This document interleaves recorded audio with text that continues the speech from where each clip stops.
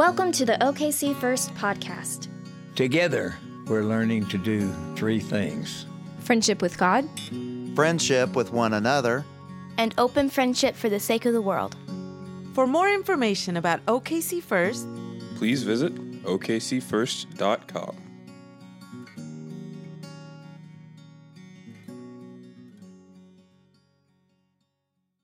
Today's scripture comes from Ephesians chapter 4, verse 25 through chapter 5, verse 2. So then, putting away falsehood, let all of us speak the truth to our neighbors, for we are members of one another. Be angry, but do not do sin. Do not let the sun go down on your anger, and do not make room for the devil. Thieves must give up stealing, rather than labor and work honestly with their own hands, so as to have something to share with the needy.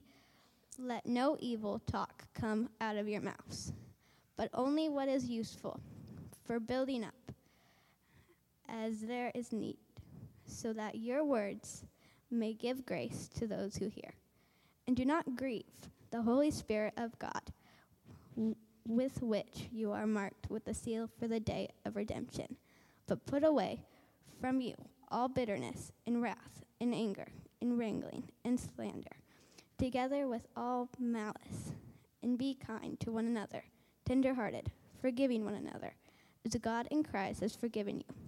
Therefore, be imitators of God, as beloved children, and live in love, as Christ loved us and gave himself up for us, a fragrant offering and sacrifice to God.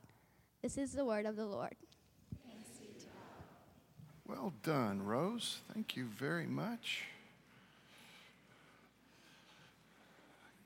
Thank you, everybody who has had a part in today's service. I can feel the fall coming on. There's more of you here. I like that. And college students will be coming along before too long. One of the things that I'm most proud of here at OKC First is that we do well where backdrops are concerned. If you've ever been here on a Sunday where we're about to have Vacation Bible School, you know that we kind of go all out for a backdrop. Or for a kids' musical, we go all out for a backdrop. And this is really important for the entirety of the sermon today. A backdrop gives you some sense of what's coming. A backdrop gives you some idea of context. And backdrop and context working together give you lenses of interpretation that help you to know how to receive the words that are coming at you, but also they set your expectations and perhaps even develop in you some sense of anticipation. This is what backdrops do. They give you some way of hearing and responding to the words. Like if I were to yell and point duck, right? If I yell and point this word duck, and our backdrop is Martin Nature Park, and we are both carrying cameras, you might, oh, well, that's interesting. How about if I get my camera and I go over here and I take a picture of this beautiful mallard here, right? So that would kind of make sense. If I yell duck at Martin Nature Park, you probably think there's going to be a duck, right? If, however, we are playing dodgeball, and we find ourselves in a place where they're not using dodgeballs, but they are using wrenches. Say it with me, folks, because if you can dodge a wrench, there you go. All right, so some of you, that's a movie reference. But if we are playing dodgeball and you hear me say duck, and they're playing with wrenches and not necessarily dodgeballs, what you're going to do at that point is you're not going to slowly find your camera and say, well, let me take a picture of what's happening here. You're going to kind of hit the ground because you don't want to get hit by the wrench, much less the dodgeball. So backdrops are important. If I say to you, it's time to eat, and our backdrop is a well-lit, warm home, and there is all kinds of stuff on the table, it's going to fill you with good feelings, and you will receive those words and respond to those words in certain sorts of ways. But if you're in the bottom of a lion's den, and I say it's time to eat, then that develops within you some sense of anxiety. You kind of know how to feel those words, right? How about this one? This has been part of what we've been talking about this entire time here in the book of Ephesians. The end of all things. The end of all things.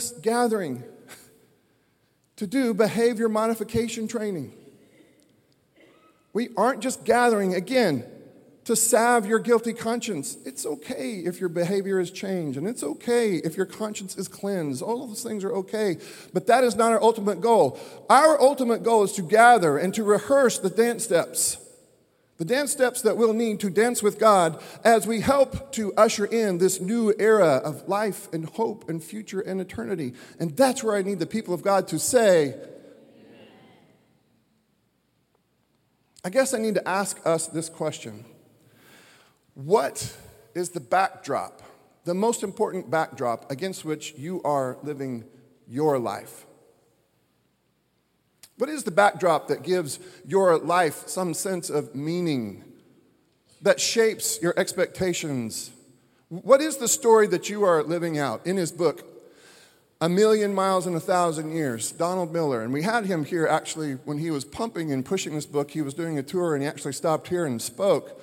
And I will never forget some of the stories he told that night.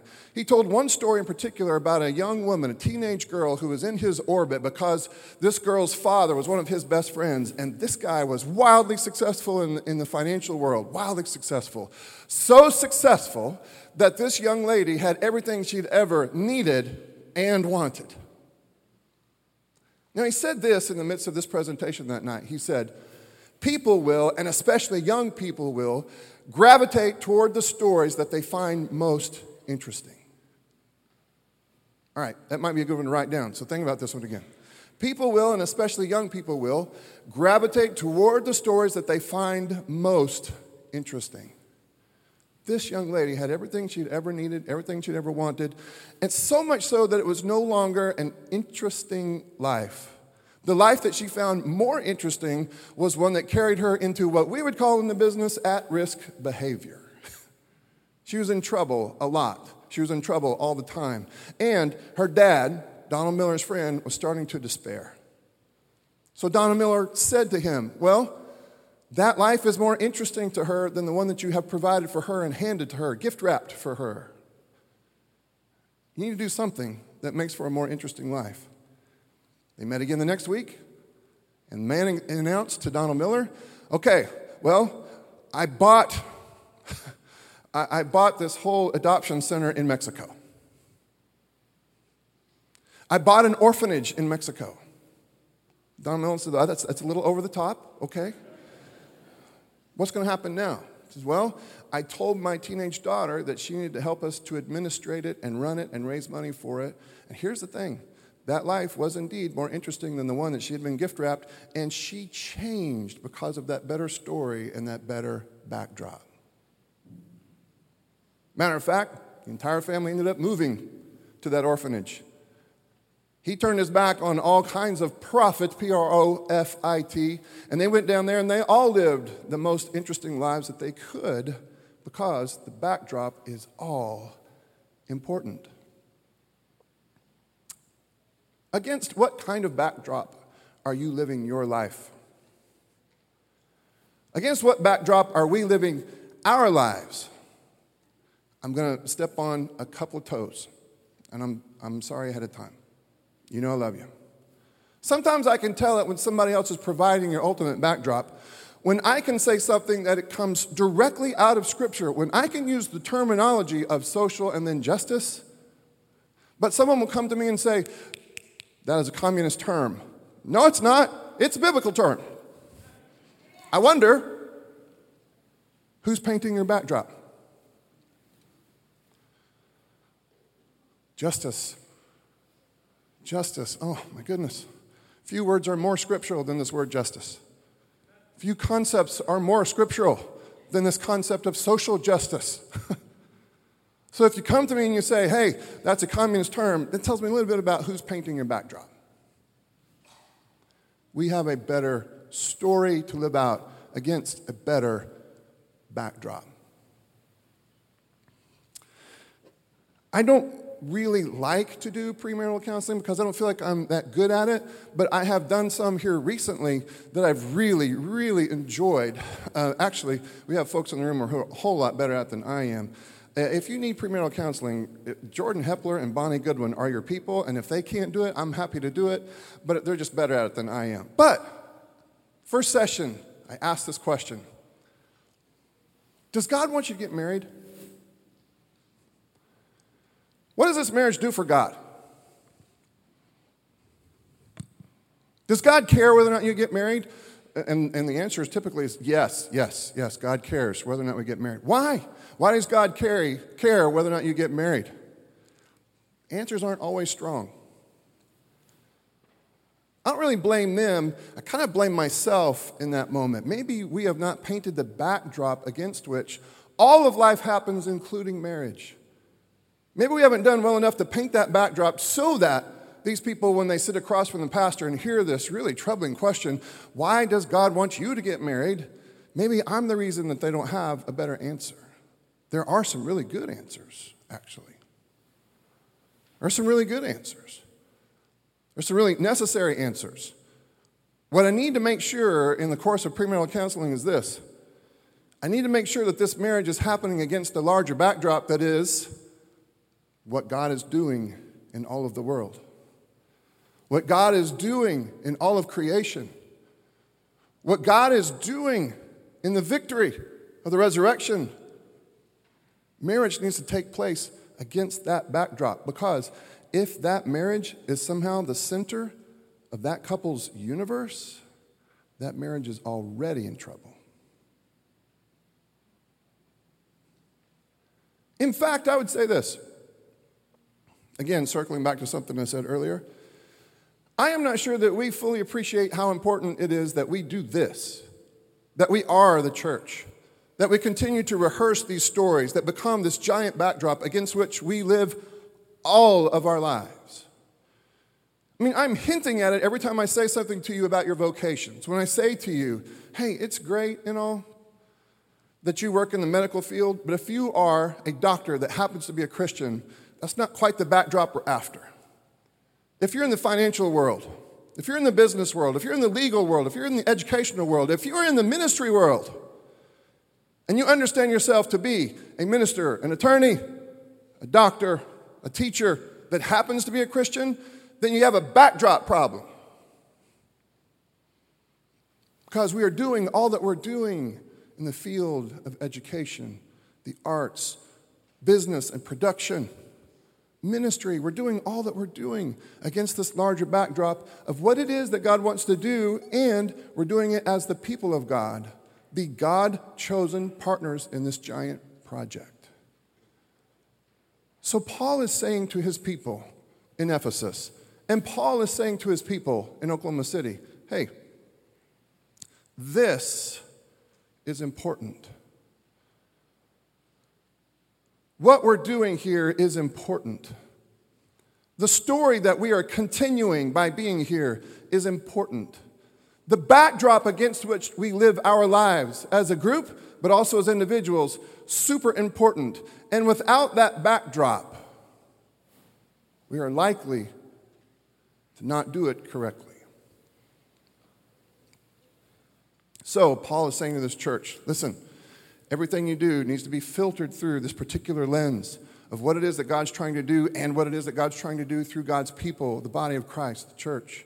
You were taught to put away your former way of life, your old self, corrupt and deluded by its lust, and to be renewed in the spirit of your minds, and to clothe yourselves with the new self, created according to the likeness of God in true righteousness and holiness.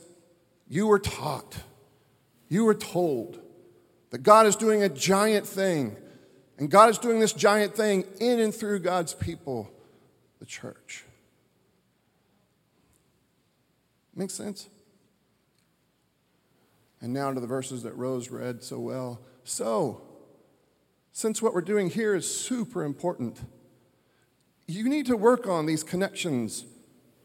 Let's see, is this west or east? This is east. The east siders with the west siders. You need to work on these connections, the people on your row. You need to work on the connections with people in your Sunday school classes. By the way, you need to be in a Sunday school class or small group. You need to be known and fully known as a part of what we're trying to do as the church, the body of Christ. You need that. You may not think that you need it, but you need it. And if you don't believe it, have a heart attack.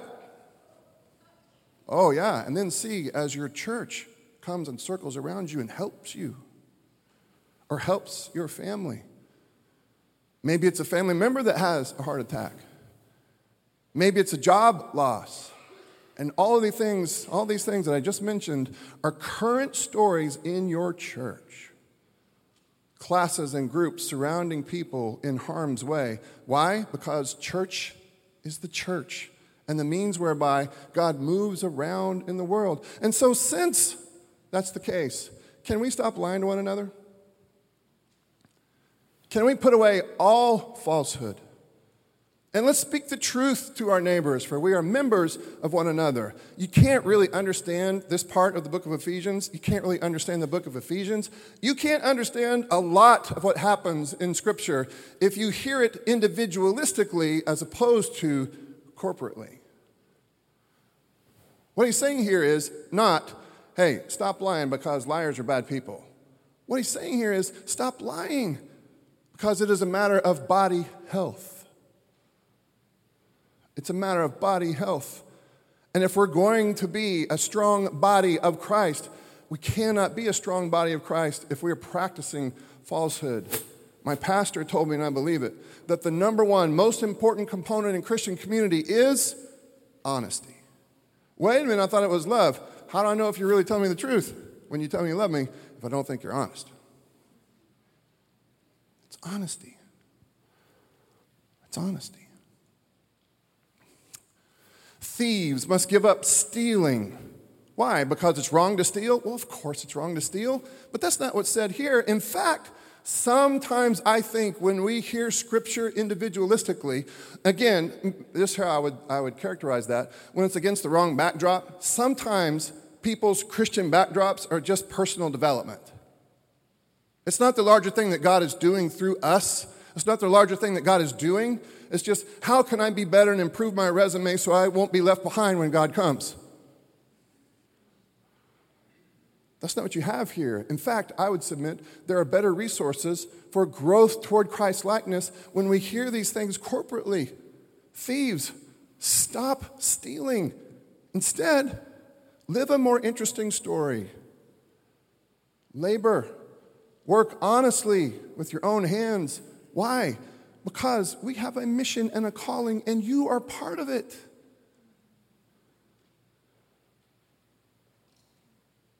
But it's not just thievery. It's also how we talk to one another. This is that passage of Scripture where you hear it said, listen, be careful what comes out of your mouth. Only let slip out of your mouth what is helpful for building the body. Yeah, but you just told me to tell the truth, so I have to tell somebody when they are dangerously wrong about something, right? What if we were to live by that mantra of telling the truth for sure, but then speaking what was helpful for building one another up, strengthening this body? I'm not saying that you don't disagree. I'm not going to surprise you, right? I'm saying that you disagree Christianly. And not just when you're here face to face, but when you go to that God-forsaken place known as, and you all know it, Facebook.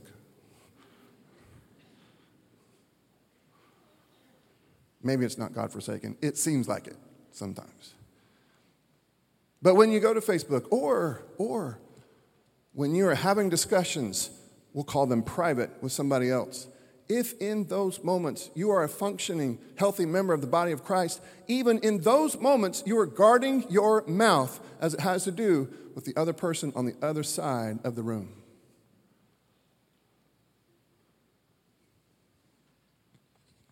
Why? Why? Why guard our speech? Why be so careful with all of our conversations? Why? Is it because God's going to be upset with us if we aren't doing it like that? Well, no, it's because we're trying to do a good thing here together. We're trying to do a big thing here together. And in order to do the big thing that God has for us to do here together, A, you need to be involved, but B, you need to be involved and productive. And C, you need to be involved and productive, and you need to do it Christianly.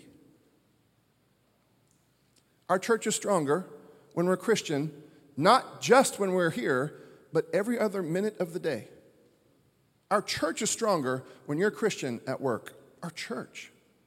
Our church is stronger when you do business as a Christian. Our church is stronger when you disagree at home, Christianly. We're stronger when you're Christian all the time and not just when the lights are on.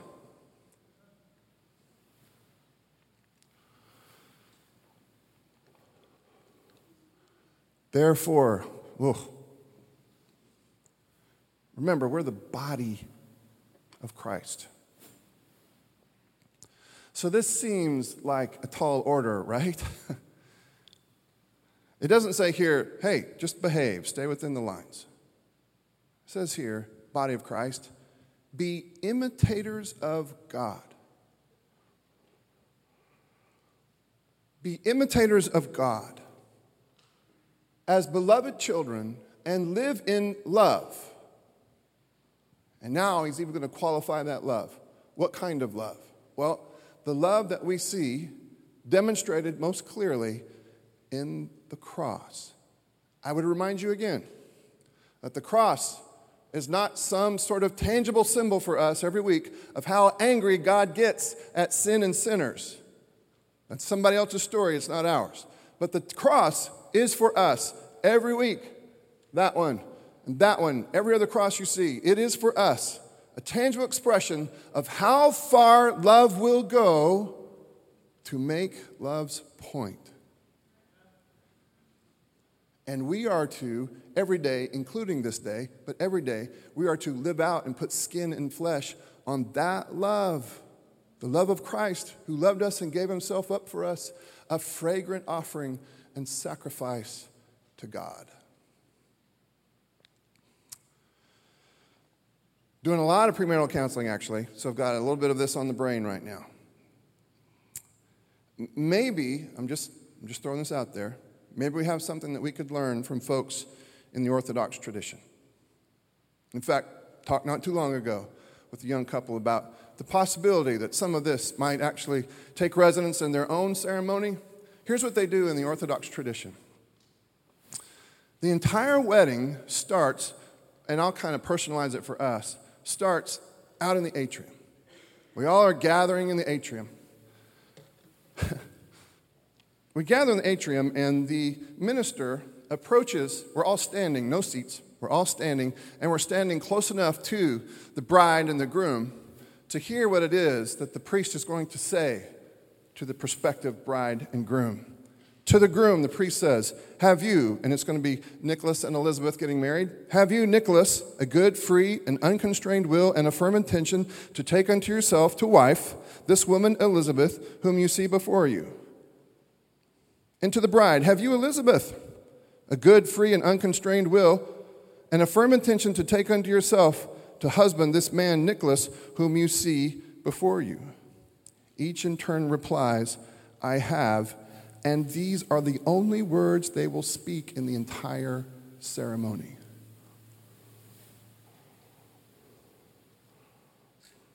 That's interesting, isn't it? Wait. When do the bride and groom get to take center stage and talk about all the things that they want to say?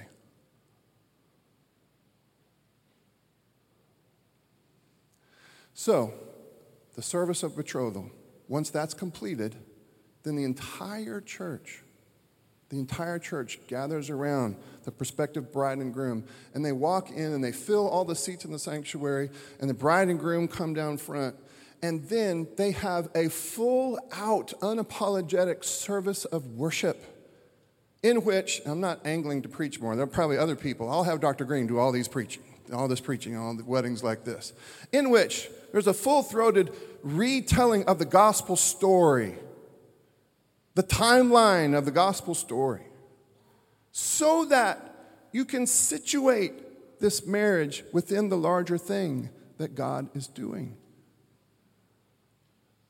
And then there are prayers of gratitude for all of the other people who have given this marriage context, who have helped to demonstrate what this love looks like. This long, long season of prayer, so that we can situate this marriage against a larger backdrop of what God is doing, not just in the entire world, but also through these people of faith.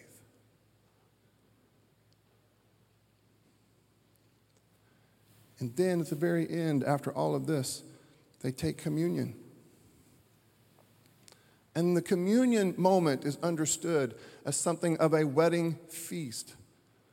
But love is first of all defined and described by broken body and shed blood. And then they go home. Now, I'm not against vows. I'm not against vows. I'm not even against vows that the bride and groom would write on their own.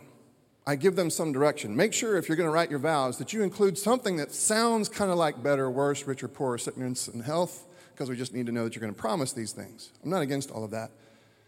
I do want the bride and the groom to know that the voice that will make more impact in the success or failure of their marriage, I do want the bride and groom to know that their marriage is going to take place against a larger backdrop. I do want the bride and the groom to know that what God says is more important than what they will say to one another, even when their own marriage is concerned. I'm going to say that one again because I really thought there would be more amens than that, so I'm going to assume it's a microphone. Turn this up just a little bit. I was just kidding about turning it up. I do want the bride and the groom to know that while they may say beautiful things to one another, and let's support that, the more important life-giving things that will have more to do with the sustainability of this marriage, the more important voices and the more important words, the most important voice will be the voice of God.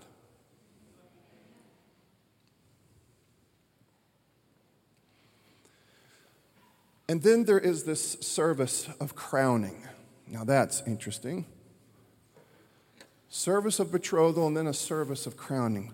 Why would you give these people crowns? They're going to think they're kings and queens. Well, they are in the kingdom that defines power in interesting ways, that understands and interprets those crowns in very interesting ways. They are not so much marked as royalty in a human sense, but they are, with these crowns, identified with the martyrs of the church, who are understood throughout Scripture as royalty in heavenly sorts of terms.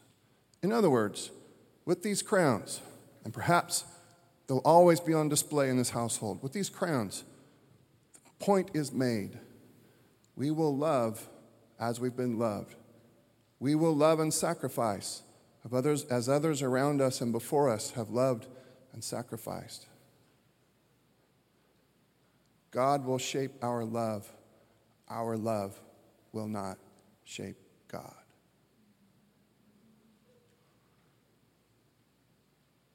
In other words, these Orthodox folks, as far as I can tell, insist that marriage be played out against a larger, better backdrop of what it is that God is doing in the world and what it is that God is doing in the world through God's people. In other words, that's where marriage should live. So when the pastor asks the question, why does God care? Why should you get marriage? Here's the answer. Because, Pastor, we will be the tiniest little church, our household. We'll be a tiny church planted to be the church, and we will, with our last breath, do what God wants done in the world with God's help. Oh.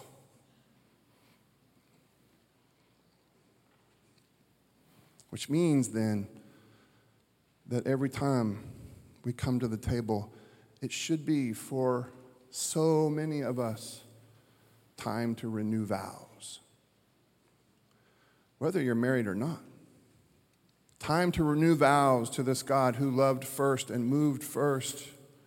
Time to renew vows so that we can continue to practice and rehearse and practice being alive against this larger backdrop of what it is that God is doing in the world and what it is that God is doing through God's people in the world. So if you're helping us, come on down and help us to organize this table. Heavenly Father, bless these elements. And with them, Lord, remind us that there is no better backdrop for our lives than that one that you have already supplied us. The larger thing that you are doing that we have seen in the death and the resurrection of your Son. Remind us, Lord, that everything that we do and everything that we say and everything that we are is played out against this larger backdrop. Help us to see how it is that that same backdrop and larger story gives context to everything that we would think, everything that we would decide. Help us to see how it is, God, that each week when we come to this place, help us to see how it is that we are doing a deeply, deeply important thing. and grow us as your people. Grow us to be more and more aware of what it is you're trying to do in all of creation, and show us how you have been so willing to use us in the same process. Convert us, God. Move us from the wrong backdrop to the right one. Give us the right story to find ourselves in. May we find meaning and purpose and all the best definitions to all the best words in this better story that you have provided for us. And may we understand that as conversion and even salvation. In a moment, I'm going to ask you to stand to your feet, to exit your pews to the left, and to come forward with your hands cupped to receive the broken body and the shed blood, these tangible elements meant to remind you of who we are and why we are who we are and what we do. As you approach the person holding the bread, a little piece will be snapped off and pushed into your hands. Don't eat it just yet, but listen as that person says, "This is the body of Christ broken for you." Then take and dip it into the cup. When you do, that person will say, "And this is the blood of Christ shed for you." And then take and eat, and then I hope you will find a place to pray a very fervent prayer. Yes, for these kids who are going through these moments of transition, but also a very fervent prayer about what backdrop you are living your life against. Perhaps in those moments you'll hear the God of the universe offer to swap stories for you, to give you a better story, a better backdrop. I hope you'll take that opportunity to pray that prayer. Perhaps you will, after taking the Lord's Supper, you will want to find your way to this bowl here where we have a little bit of water meant to help you remember your moment of baptism when you were in every official sort of way included into this story and into this people who have a very specific purpose. Just dipping your fingers into this water perhaps will jog your memory, and you'll remember not only when you were baptized, but the ramifications of being baptized. If you can't come to us, looks like Jason and Berkeley will be coming to you today. Who is welcome at this table? All of you who understand your need for grace. And if today you suspect that you might be living against the wrong backdrop, you might be living somebody else's story, you are most welcome at this table. And maybe this table will be one of the means whereby Christ can convert you from one backdrop to another, one story to another. If you come to one of these side-padded altars, someone will meet you there to pray a prayer for healing. If you come to one of these kneeling benches up front, we won't assume a thing, but we will pray with you and touch you on the back or neck or shoulder to let you know that you are not alone. It was on the night that he was betrayed that our Savior took bread. He blessed it. He broke it and he gave it to his disciples saying, "This is my body broken for you. And every time you eat of it, remember me." Later on, he would take the cup, hold it up before them and say, "And this is my blood, the blood of a new covenant. And every time you drink of it, remember me." All across the sanctuary now, I want to invite you to stand to your feet. Exit your pew to the left and come forward with your hands cupped to receive these gifts of God for the people of God.